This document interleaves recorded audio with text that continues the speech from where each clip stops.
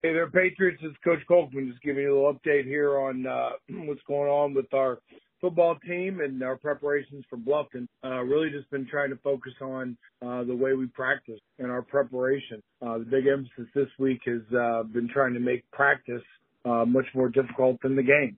Trying to put the boys in scenarios that maybe Bluffton won't even put us in, that are going to be more difficult to deal with, and just working the boys through this concept of we don't want any surprises on Friday night. We want to be prepared.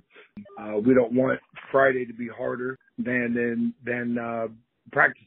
So hopefully that pays off. Obviously, Bluffton is a very familiar opponent. I coach there, and still friends with Coach Kunkel. He's a good man, and look forward to the contest. Winnable game. They're 2-4. We're 2-4.